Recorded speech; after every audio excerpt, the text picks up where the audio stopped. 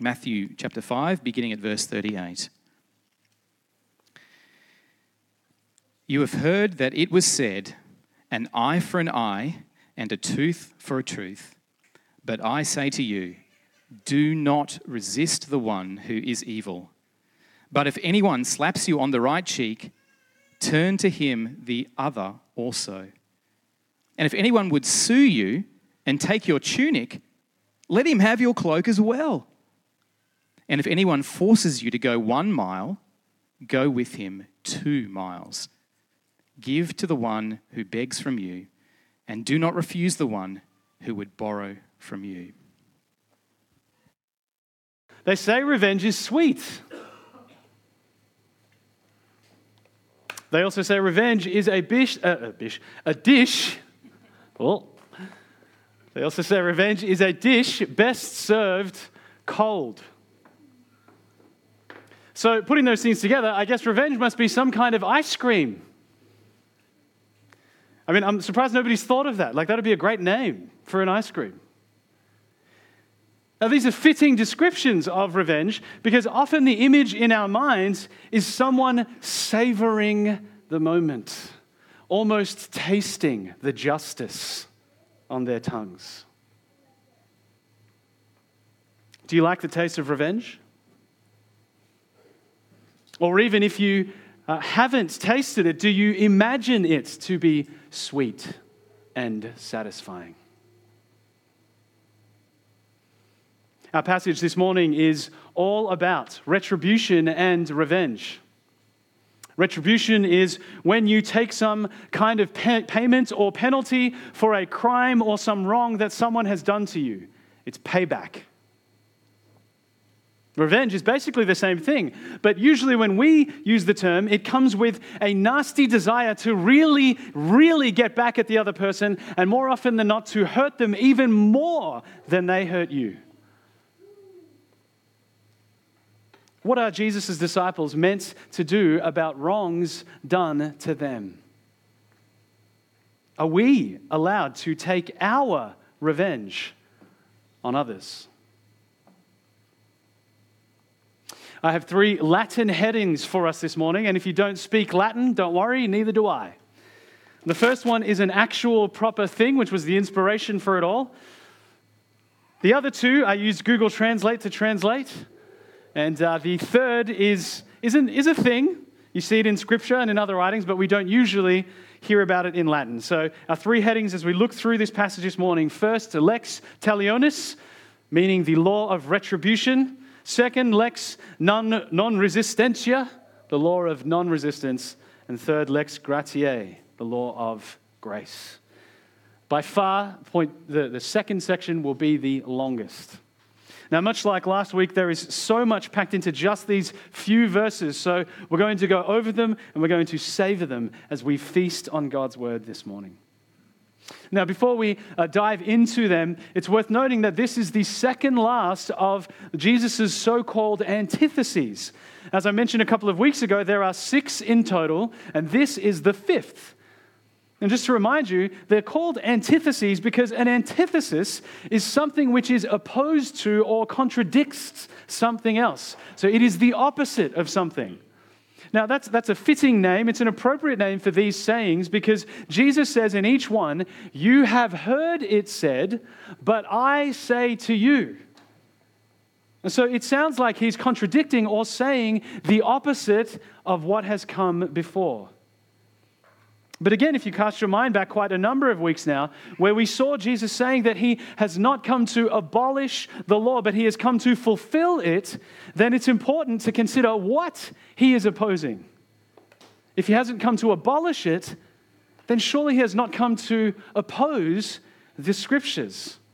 And so even though that's what it looks like, because Jesus is more often than not in these quoting Old Testament scriptures, even though it looks like he is contradicting them, what we've seen all along through this series, through these last 3 weeks, is that he's actually contradicting how the scribes and Pharisees interpreted the Old Testament. That is what he is setting himself up in opposition to.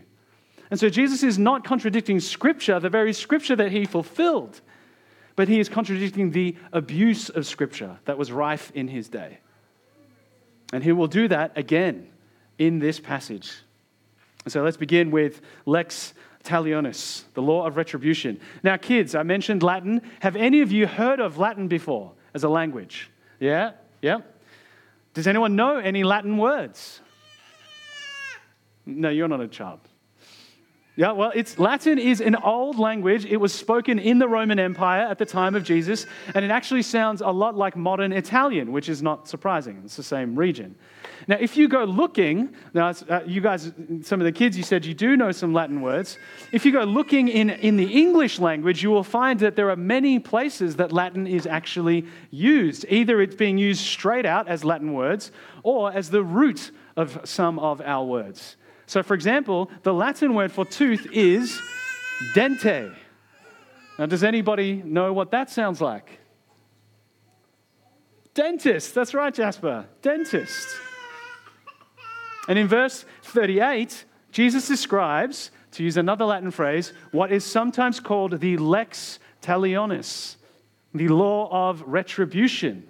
Now, in Latin, that is literally the law of the claw. Talionis, talon. All right? But what it has come to mean is the law of retribution. You can see why they gave it that name, the law of the claw, the law of payback, of retribution. And you see it there in verse 38, don't you?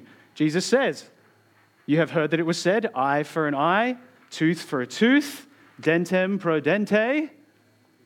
If someone takes your eye or your tooth, you can take out theirs. That's the principle. And Jesus here is quoting straight Old Testament. Exodus 21, verse 24, Leviticus 24, verse 20, and Deuteronomy 19, verse 21 are the three places where we see these examples of eye and tooth. And the middle one there in Leviticus 24 spells it out the clearest for us. Fracture for fracture, eye for eye, tooth for tooth. Whatever injury he has given a person shall be given to him. So if, say, in the middle of a fight, someone gouges out or damages another person's eye, then that person shall pay with their own eye.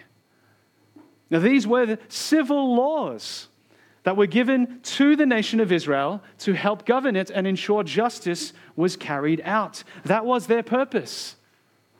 Since the fall, human beings have been at each other's throats, always seeking revenge. Cain kicked it off by killing his brother Abel because he was jealous of him.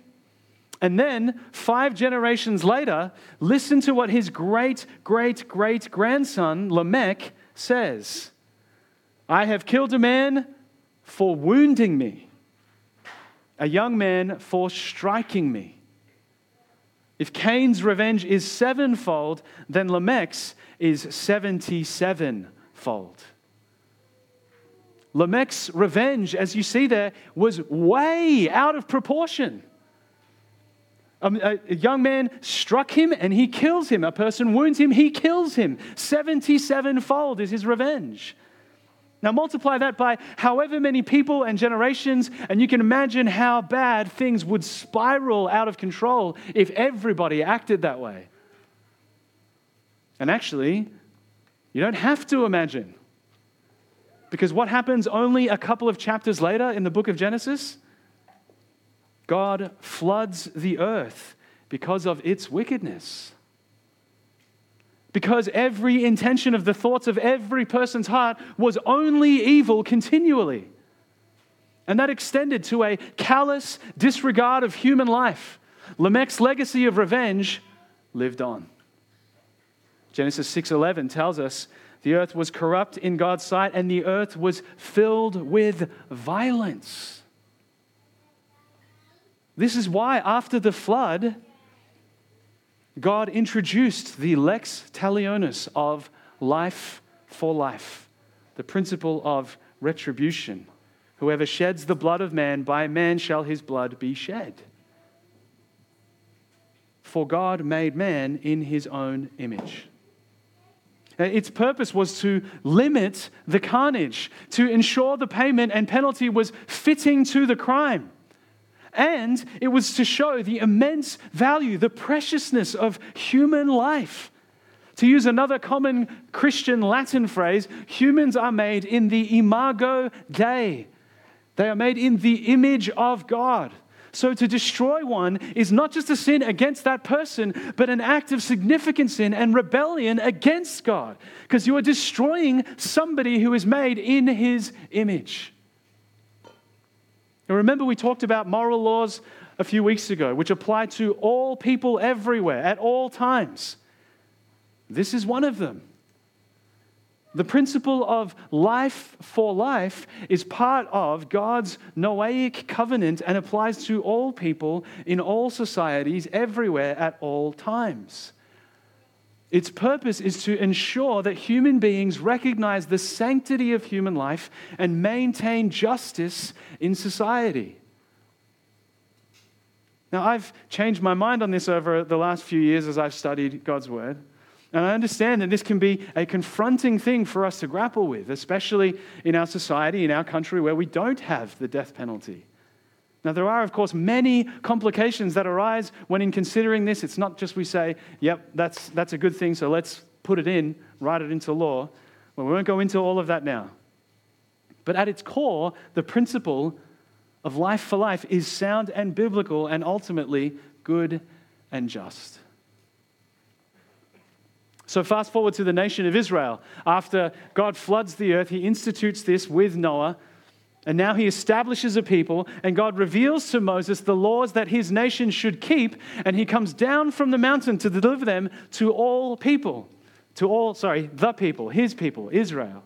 And we have the lex talionis, the principle of retribution, expanded out to include not just life for life, but also injury for injury. Now, this is not a moral law. These were laws laid out for the nation of Israel. But they were supposed to serve the same purpose, the purpose of creating a just society.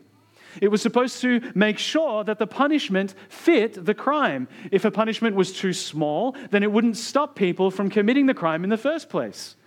If the punishment was too big, then it wouldn't stop the cycle of revenge. The lex talionis was put in place to limit Lamech's legacy. Eye for eye, tooth for tooth.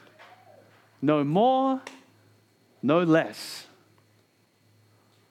And it's worth saying, as a general principle of law, this is actually a good principle which we seek to abide by in our own society, don't we? Even though we don't have death as the penalty for murder. We want the punishment to fit the crime because it helps people recognize the gravity of their decisions, and it's supposed to steer them away from crime as they weigh the cost. Now, we won't always get the penalty right, no doubt, but it's the right standard to aim for. Well, this lex talionis, this principle of retribution, is all well and good for society. We might say, yeah, that sounds right. But can and should we apply it to our own relationships? Well, Jesus seems to say no, right? And that takes us to our second law. Lex non resistente, law of non-resistance. Now, just to be clear, as I said, this isn't a thing. There's no actual law called this. I'm using the term loosely.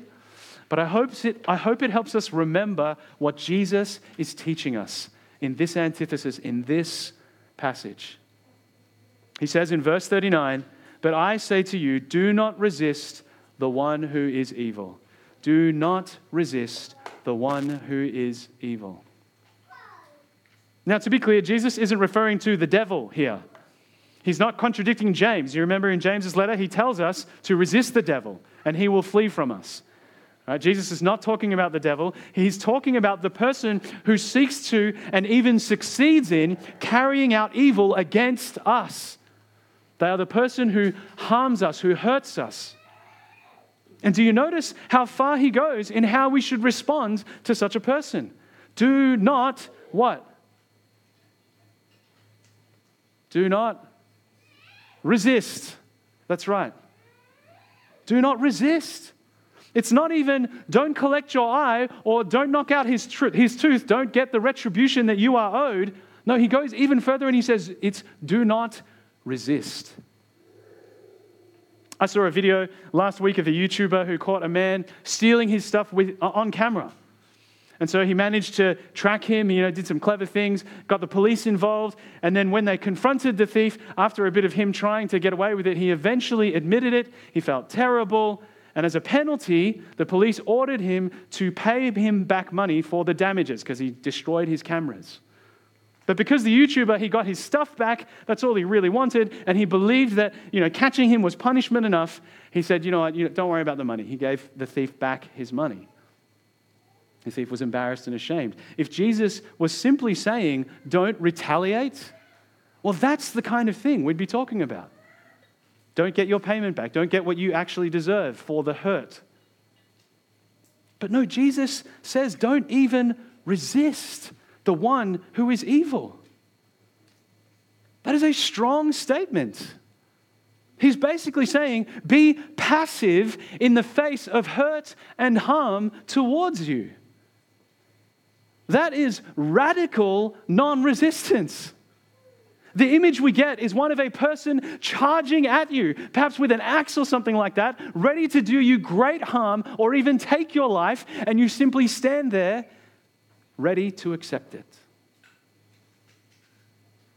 To use the YouTuber example, it would be him not just handing the money back, but it would be him not even chasing him up for the stolen stuff in the first place.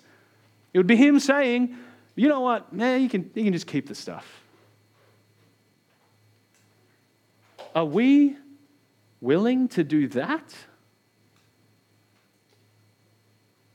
What's your reaction to Jesus' call to radical non-resistance?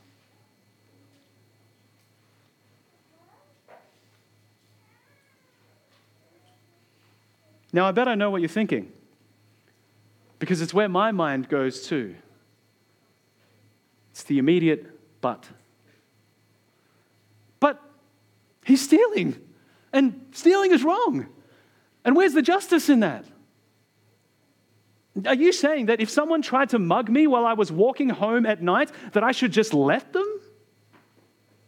I mean, this sounds like a recipe for chaos, where gangs rule the streets. Those are important questions.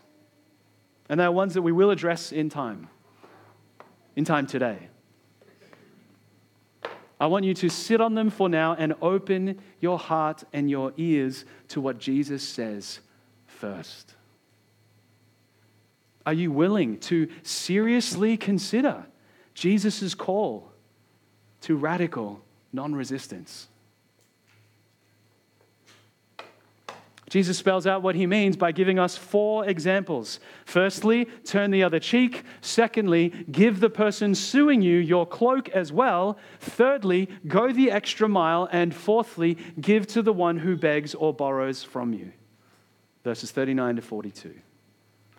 And we know he's not talking about the devil. One of the reasons is because in each example he says, if anyone would do these things. It's clear that the one who is evil is such a person. They are an antagonist. That is, someone who is against you and is seeking to do you harm by these actions. So how do we respond to such people?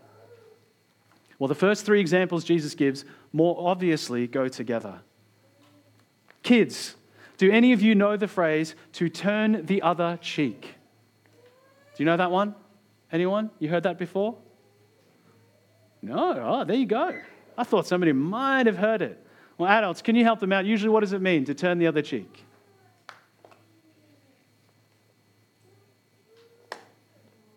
Overlook. Yeah. To overlook, to not fight back. That's basically what it means. Be ready to be ready and willing to receive another blow. Now, what we mean when we say turn the other cheek is pretty close to what Jesus means here. But it is more. Notice how Jesus actually specifies the right cheek in the passage. Why does he do this? Why doesn't he just say, if someone slaps you on the cheek?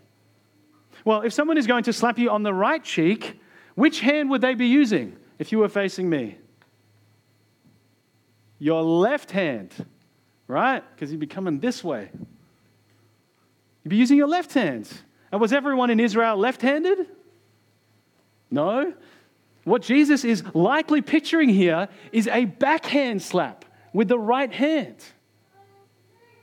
And such a slap was not just to try and inflict pain. That wasn't just the purpose. In the culture of the day, it was also a huge insult.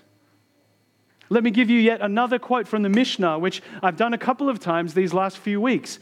You might remember it's a 3rd century collection of tractates, pieces of writing that dealt with various topics to do with Jewish law. Now, this is from the Bava Kama, which was all about compensation for damages on people and property. It says this: if he slapped him on the right cheek with the back of his hand, which is more degrading than a slap with the palm, he must give him 400 dinars. Now, the price of a normal slap, if you used just your palm, was about 200 dinars, or denarii, which was the currency of the day. Now, that was about 8 months' worth of wages, 200 dinars. Just think about that. Now, as you can see here, a backhand is more degrading and therefore required a bigger payment, one of over a year's worth of pay for slapping somebody with the backhand. And when you think of it like that, when you consider the penalty of how serious this was considered, then turning the other cheek suddenly seems like a bigger deal, right? If that kind of offense induced that kind of penalty, then turning the other cheek meant a couple of years' worth of wages of penalty. Not only this, Jesus is picturing not just someone who wants to hurt you, but somebody who wants to humiliate you. You see that? The backhand was degrading. This is not just physical pain, but emotional pain as well. Can you be radically non-resistant to someone like that? Next, in verse 40, Jesus describes someone who wants to drag you before the courts for your cloak. For your tunic. And the tunic was the inner garment that basically everybody wore. The modern equivalent would be a shirt and shorts or a dress. Sometimes they didn't even have any underwear underneath that. And the cloak was a versatile outer garment which was most important in winter months to keep someone warm. Now, it's hard for us to relate to living up here, but I'm sure we've all been to and spent some time in colder climates. And for some of us, the dry season is plenty cold enough. I've seen some of you in your cloaks. If somebody took your tunic, then you'd be left with just your underwear, if that. And so to give them your cloak as well would mean being fully exposed to the elements, to the cold, to the freezing weather. And not just at the mercy of the cold, but also left with the shame of being either almost naked or completely naked. If somebody is so willing to deprive you of such an essential item, would you really give them more? Talk about a radical request.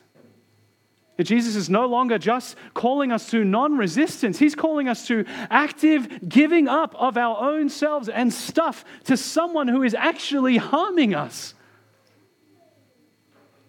When was the last time you felt generous enough to sacrifice even more for someone who has already caused you so much loss?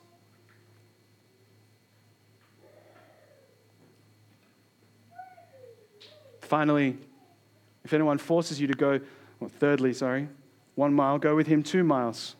Now, kids, have any of you heard this phrase, to go the extra mile, before? You heard that one? Anyone? Oh, there you go. You're learning like new English phrases. And to go the extra mile, these days, when we talk about it, it usually refers to someone doing more than what is expected of them. So if your mum or dad asks you to clean the toilet, and you not only do that, but then you also go and clean the bathroom, and I'm sure many of you do this, right? Yeah? Well, we say that you are going the extra mile. Or if an employee stays back an extra half hour at work without getting paid for it, they are, as we say, going the extra mile, doing more than what is expected of you. There is a key difference between that and what Jesus is talking about. Your parents and your boss are not your enemies. Or at least, I certainly hope they are not your enemies. By and large, they're not seeking to harm you or do you evil. Understanding the context helps us grasp what Jesus is talking about. You see, in the Roman Empire, there was a reasonably common practice of soldiers having the power to force someone to walk somewhere or carry something for them. It was basically considered a public service to the empire, perhaps similar to some countries who have forced military service, right? It was a service, but you had to do it. You had no choice. We actually have an example of this later on in Matthew 27. When Jesus is led to Golgotha, the soldiers compel Simon of Cyrene to carry Jesus' cross. That's the same word as forced in our verse in Matthew 5. You can imagine why people living in first century Palestine, especially the Jews who hated the Roman occupation, would have hated this practice as well. Not only would it have caused physical pain, but the whole time it would be a reminder that your own people were crushed by these mighty brutes. If you want to talk about enemies, the Roman Empire were definitely the enemy. And yet Jesus says to go 2 miles. I wonder how our brothers and sisters in places like North Korea and Afghanistan, where the nation does all sorts of things to make being a Christian extremely difficult, read this instruction. In light of Jesus' teaching here, how do we consider our own setting when we experience milder versions of this? We had an example of this week as the Northern Territory government seeks to roll out legislative changes that make religious freedom that are much harder for us as Christians. Actually, I think it was a nationwide thing. I don't know if you filled the survey that I emailed out this week or last week, but I did, and it was interesting to check my own heart as I did, recognizing that somebody is going to be reading these responses. It was timely for me to be thinking about this passage. How do I speak to politicians and other advocates who want to limit our ability to live out Christian convictions? How do I speak to politicians? How do we speak to those who seek to limit our ability to live out Christian convictions? Are we ready to continue to bless instead of curse, to keep giving sacrificially to our community without getting all in a huff about how we are treated? Notice how in each of these examples that Jesus gives, he isn't just talking about physical injury. There is shame and humiliation involved in radical non-resistance.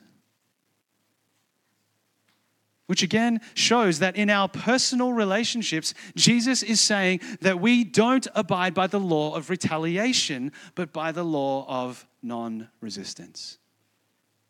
We don't seek revenge, but on top of that, we go above and beyond to show mercy and even sacrificially give to those who harm us. Jesus here is showing his disciples the kind of society that God intended Israel to be. Not just justice, but mercy and sacrifice were meant to mark their nation as a reflection of God's character. Yes, we see the principle of retribution in the Old Testament. As I said before, it's generally a good principle.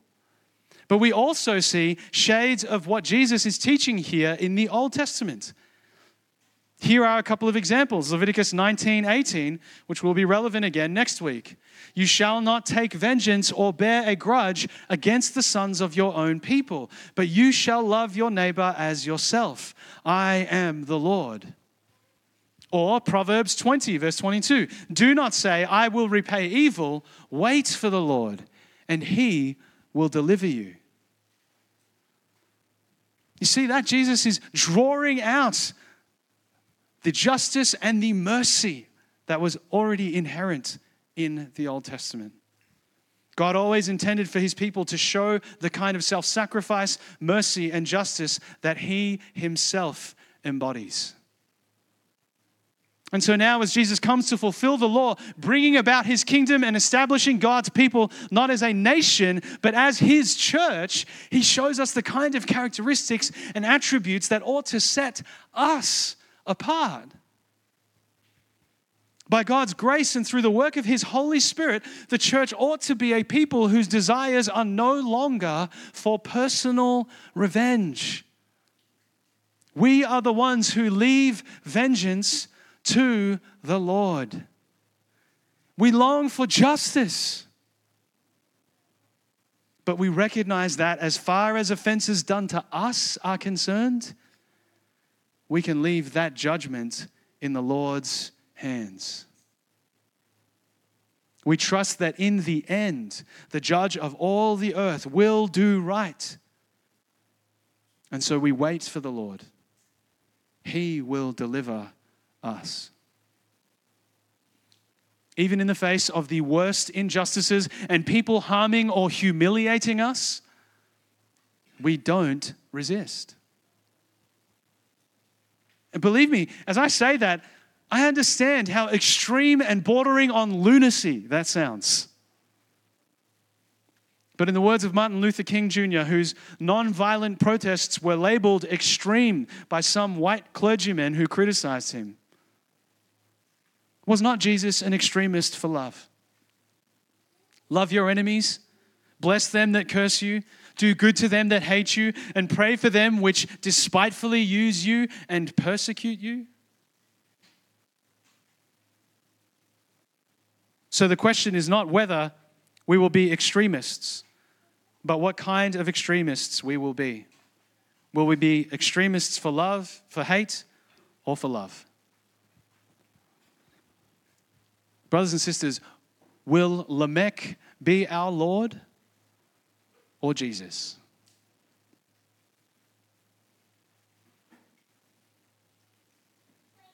Perhaps you're thinking, I don't know, Jesus, this is too much.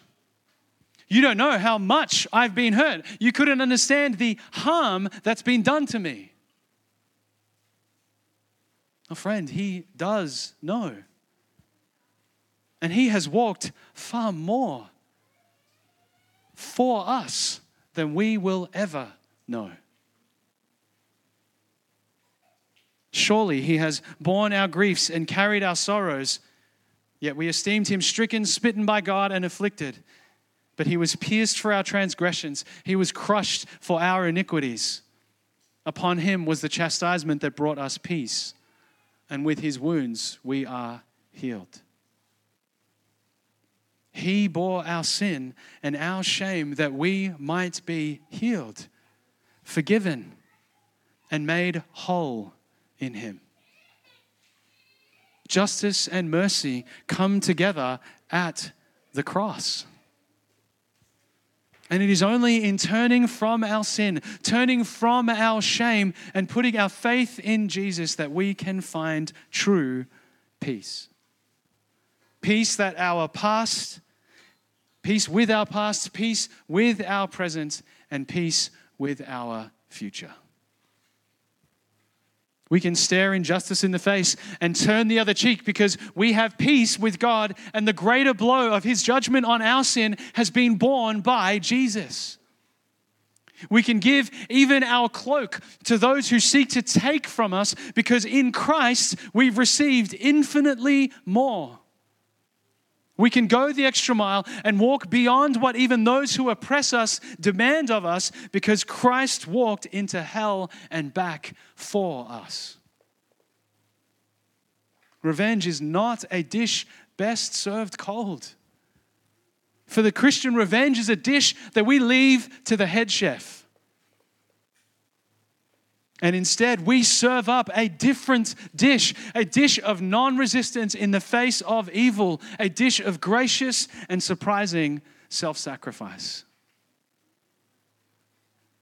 And we can do it because we know that for those who love God, all things work together for good, for those who are called according to his purpose. Can you speak to your nasty, negative, name-calling uncle at the next family reunion? And actually love him, seek his good and salvation, and overlook his insults? Can you drop charges against the youths who broke into your home and stole all your stuff? And perhaps even seek their good in some additional way? Can you speak well, pray for, serve, and engage with a government that is trying to silence and curb your religious freedoms? Do our local members see us as those who simply demand our rights or as those who sacrificially serve the community? This is the way of Jesus.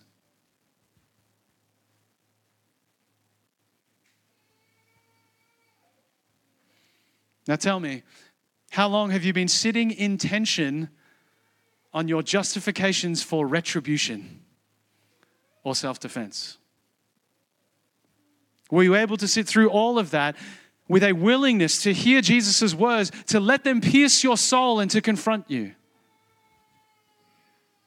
I've so often heard out of Christians' mouths, including my own, that yes, we should turn the other cheek, but then in the same breath, we rush to a reason for resisting the evil one. Yeah, we should turn the other cheek, but... And we're like this because we are so wired for self-preservation. When attacked, our self-defense springs into action. And not just with physical harm, as we saw in Jesus' examples. How ready so often are we to shoot off at the mouth when somebody seeks to insult us with their words? How ready are we to defend ourselves, to make sure that they know about it? Yeah, I'll turn the other cheek, but if this person keeps going, then I'm going to let them have it. They deserve what's coming. I hope I have put some space for us between Jesus' words and ours that come after the but. Because Jesus principally calls us to radical non-resistance. Nevertheless, the but is there. And we must deal with it. You see, this verse is often used by many Christians to say that we should all be pacifists. A pacifist is somebody who believes war is always wrong. Sometimes they believe that no one should ever commit violence. They would interpret Jesus' words, especially when he says, "Do not resist the one who is evil," as saying that in no circumstances ever should a person resist, even in self-defense. Now, there's a lot to commend about this view. At the very least, it seeks to follow through on Jesus' teaching to its final conclusion. But there are other necessary considerations. So, for example, we have 2 police officers in our church. Should they apply this while on the job? What does the rest of Scripture say to give us some context? A very important distinction to make here is the difference between the personal and civil spheres, between the individual and the society.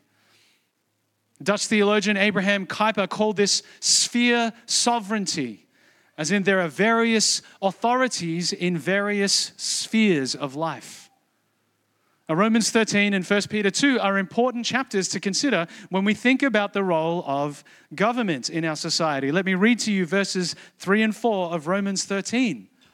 "For rulers are not a terror to good conduct, but to bad. Would you have no fear of the one who is in authority?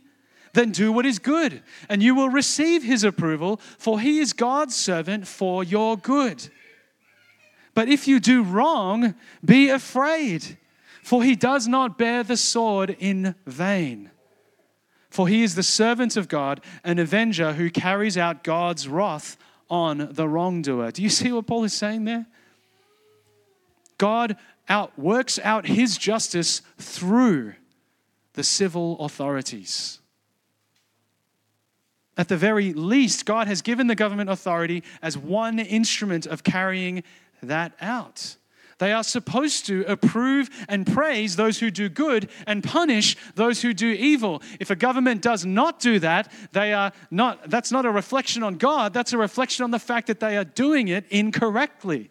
That's not, just because they're not doing it right doesn't mean that it is a wrong institution. It is something that God has placed in our world to establish justice. They are supposed to carry out that responsibility. And so when Paul talks about the sword here, he's talking about physical punishment for crime, perhaps even execution when necessary. So for those like Brad and Matt who do this work in our society, they operate as those who walk the streets seeking to approve the good and punish those who do evil. They protect and serve the community in that role. They are those carrying out God's justice. But as followers of Jesus, they are also called to radical non-resistance. They are called to sacrifice of self. So there's going to be tension for them. As police officers, it is their duty to maintain justice. But as Christians, it is their duty to follow Christ in his radical non-resistance. Which means, at the very least, any kind of abuse of their power or authority should be far from their minds and practice. And that perhaps in appropriate circumstances, they might even show the kind of mercy Jesus talks about in turning the other cheek and going the extra mile. The same would apply for those serving in defense forces. If our nation went to war, they wouldn't necessarily be disobeying Jesus' teaching here. But they need to think hard about what they would do in certain circumstances on the battlefield, ensuring justice and mercy are being outworked. Now, there are lots of complicated questions associated with this, which I'll leave for another time. If you're really interested, you're welcome to check out Augustine's considerations for what makes a war justifiable. Or we can talk about it at question time or some other time, or both. So in summary, if that makes sense, in society, the government's agents for justice, like police, have authority to use the sword to maintain justice and order. That's how God has designed it for the civil sphere. Well, what about us personally? What about in the personal sphere? Do we really have to open the gates and unlock the doors and leave the milk and cookies out for the thieves? Is that how we ought to live? Well, allow me to give us 3 considerations. Firstly, your body is a temple and you were bought with a price. You are not your own. 1 Corinthians 6, 19-20. Along with other passages, it's clear that we are not to take our own lives into our own hands. That's why even though we long for heaven, we don't try and speed up that process by taking our own lives. No, we leave life and death in the hands of God. But that means we don't fear death, and nor do we seek it. But it does mean that in situations of potential harm, there are legitimate grounds to seek to avoid that harm. So for a person in an abusive situation, for example, it's okay to run away and seek to escape that situation. Similarly, if a person's life is under threat, an attempt to stop that person is justified. But even as our own law says, we must never use disproportionate force or seek to do more harm to them. And even in saying this, even though some of these circumstances may be justified, we must be careful to ensure that our underlying desire is not harm of the other person. The legacy of Lamech looms large in every situation like this. Wherever there is serious risk of harm to us, maybe even not serious risk, there is always a great risk of seeking the kind of revenge that is out of proportion. I think back to the start of these antitheses, the ones that Josh preached on. Why is it that Jesus makes such a big deal of anger? Why does he say, if you have anger towards a brother, then you have committed murder in your heart? Well, you see, there's a reason that we call this blind rage. There's a reason angry mobs crying out for so-called justice usually commit far worse injustices in their anger. We leave justice to the courts, and ourselves we show mercy. So even in those circumstances where we are seeking to ensure that our lives are not taken unjustly, at bottom, we must be able to trust that God is working all things together for our good and that vengeance is His, even if we were to lose our lives. If that is not at the bottom of our hearts, the bottom of our thinking, then we will be far too susceptible to exacting revenge. Secondly, the Bible explicitly charges a husband with caring for his wife's physical needs as much as he cares for his own in Ephesians 5:28-29. No one ever hated his own flesh, but nourishes and cherishes it. And so he ought to love his wife as himself. It's certainly reasonable to conclude that part of that involves protecting her from harm as far as he is able. And it wouldn't be an unreasonable conclusion to extend that to the care of his family and children. And putting all of that together with other passages of Scripture, there are legitimate grounds to seek to protect one's family. So no, I'm not disobeying Christ's law when I go and lock the gate and our doors each night. Thirdly, and finally, we ourselves, not just the government, should be working towards a just society. We're called to do justice and love kindness, or love mercy, as some other translations say, to walk humbly with our God, as Micah 6:8 says. Well, as an example, let's think about the 8th commandment, which says, do not steal. One of the underlying assumptions of that commandment is that people in society are allowed to have private property, right? If you lived in a society where everything was shared, you couldn't steal. So if someone were to steal from you, the follower of Christ could rightly show mercy or press charges. Now, the latter would be working towards a just society, to press charges against a thief, and you are also showing love to your neighbors and others by doing so. But if you did, could you still, on an individual level, seek to help them change rather than just have them thrown in prison? And if you did press charges, would your heart be for justice in the world? Is that the reason you would be doing it? Or would you do it out of revenge?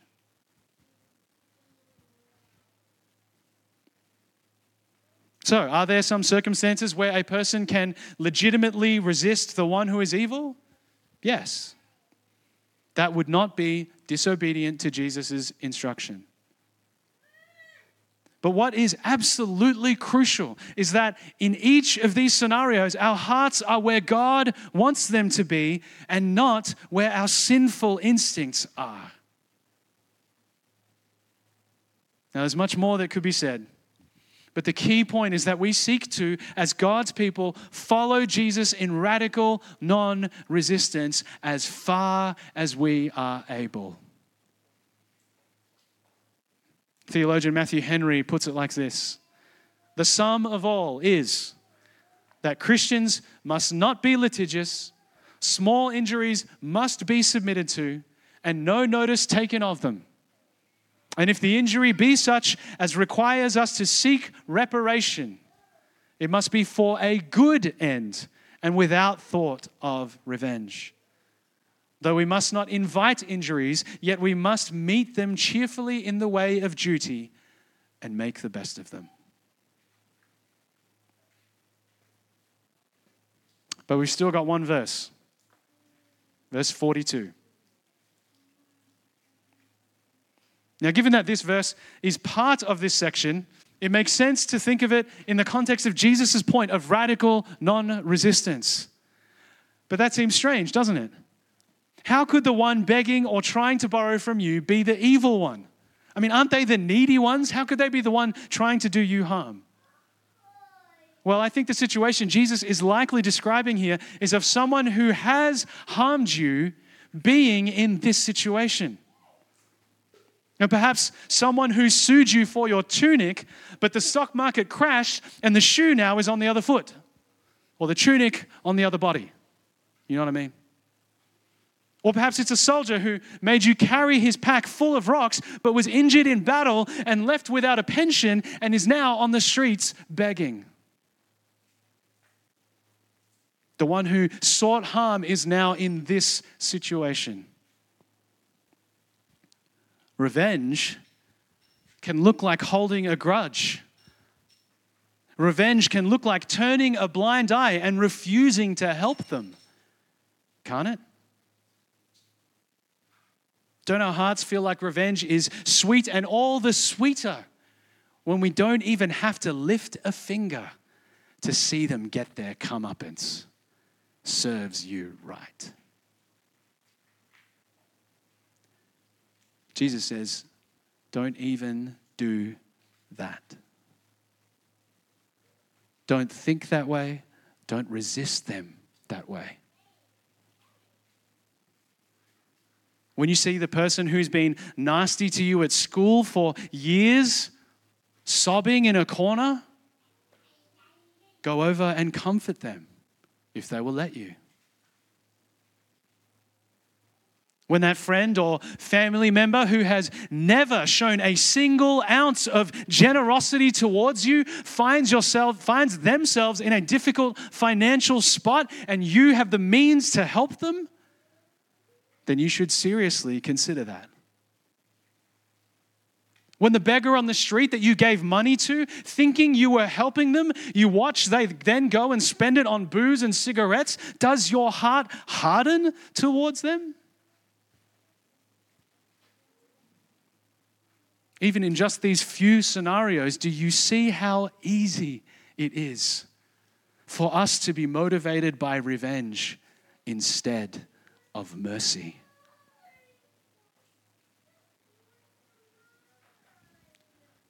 Now, like with the other scenarios, I know this is complex. It seems neither loving nor wise to keep giving money to someone who will keep wasting it, all right?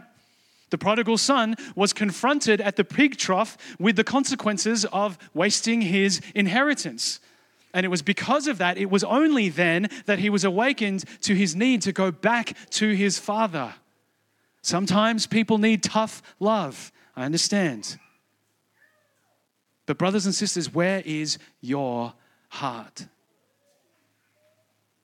The prodigal son's father welcomed him back with open arms and a grand celebration. In each of these scenarios, Jesus is showing that though our hearts naturally long for payback, we ought to leave justice to him and instead show to others the overflowing mercy that he has shown us. And that is the fountain from which all of this springs, which brings us to our final law, lex gratiae, law of grace.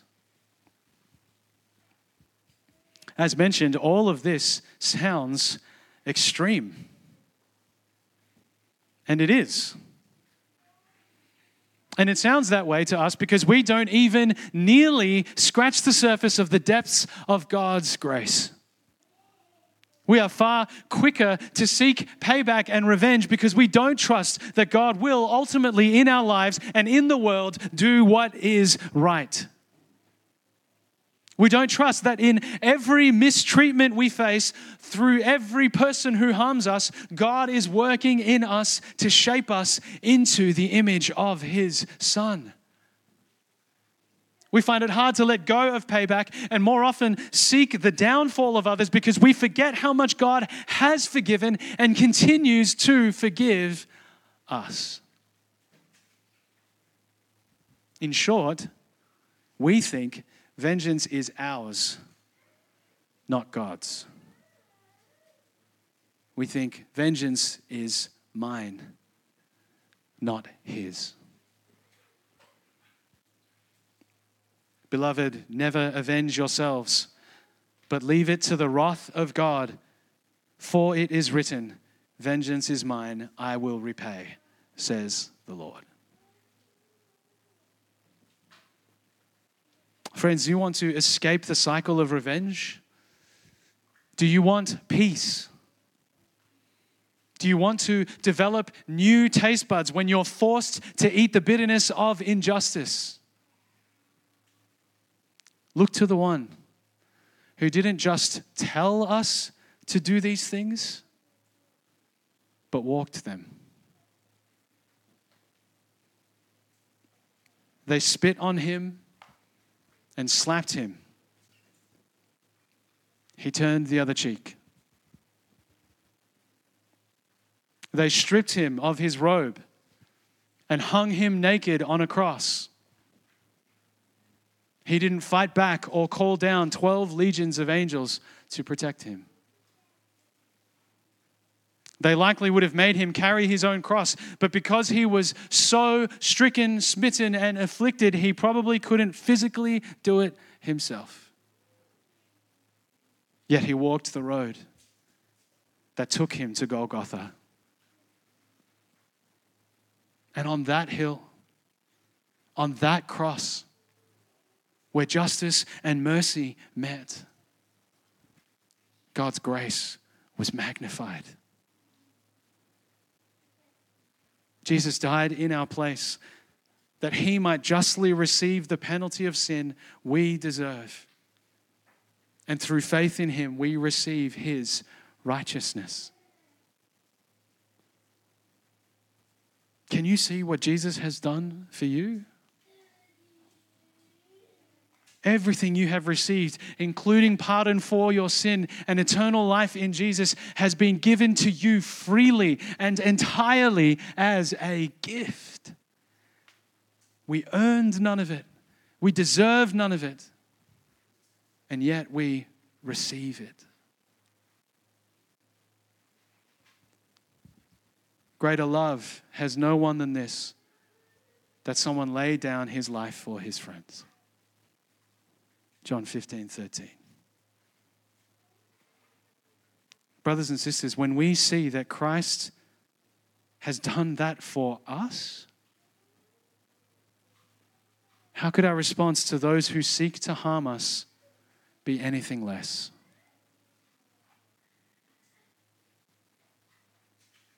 Let's pray.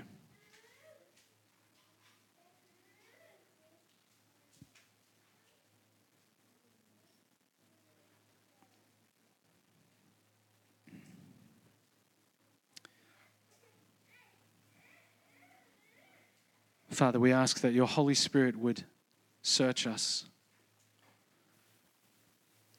would shine a light on our own hearts,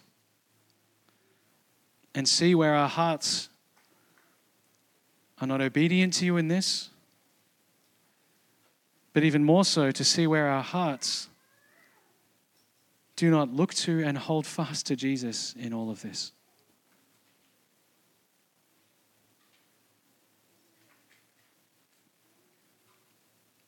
Please, Lord, may we be those who live by your law of mercy and of grace, who trust in your justice,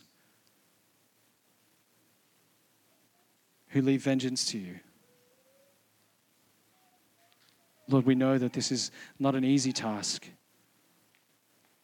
And so we pray, lift up our eyes. Lift up our eyes to see you. In Jesus' name, amen.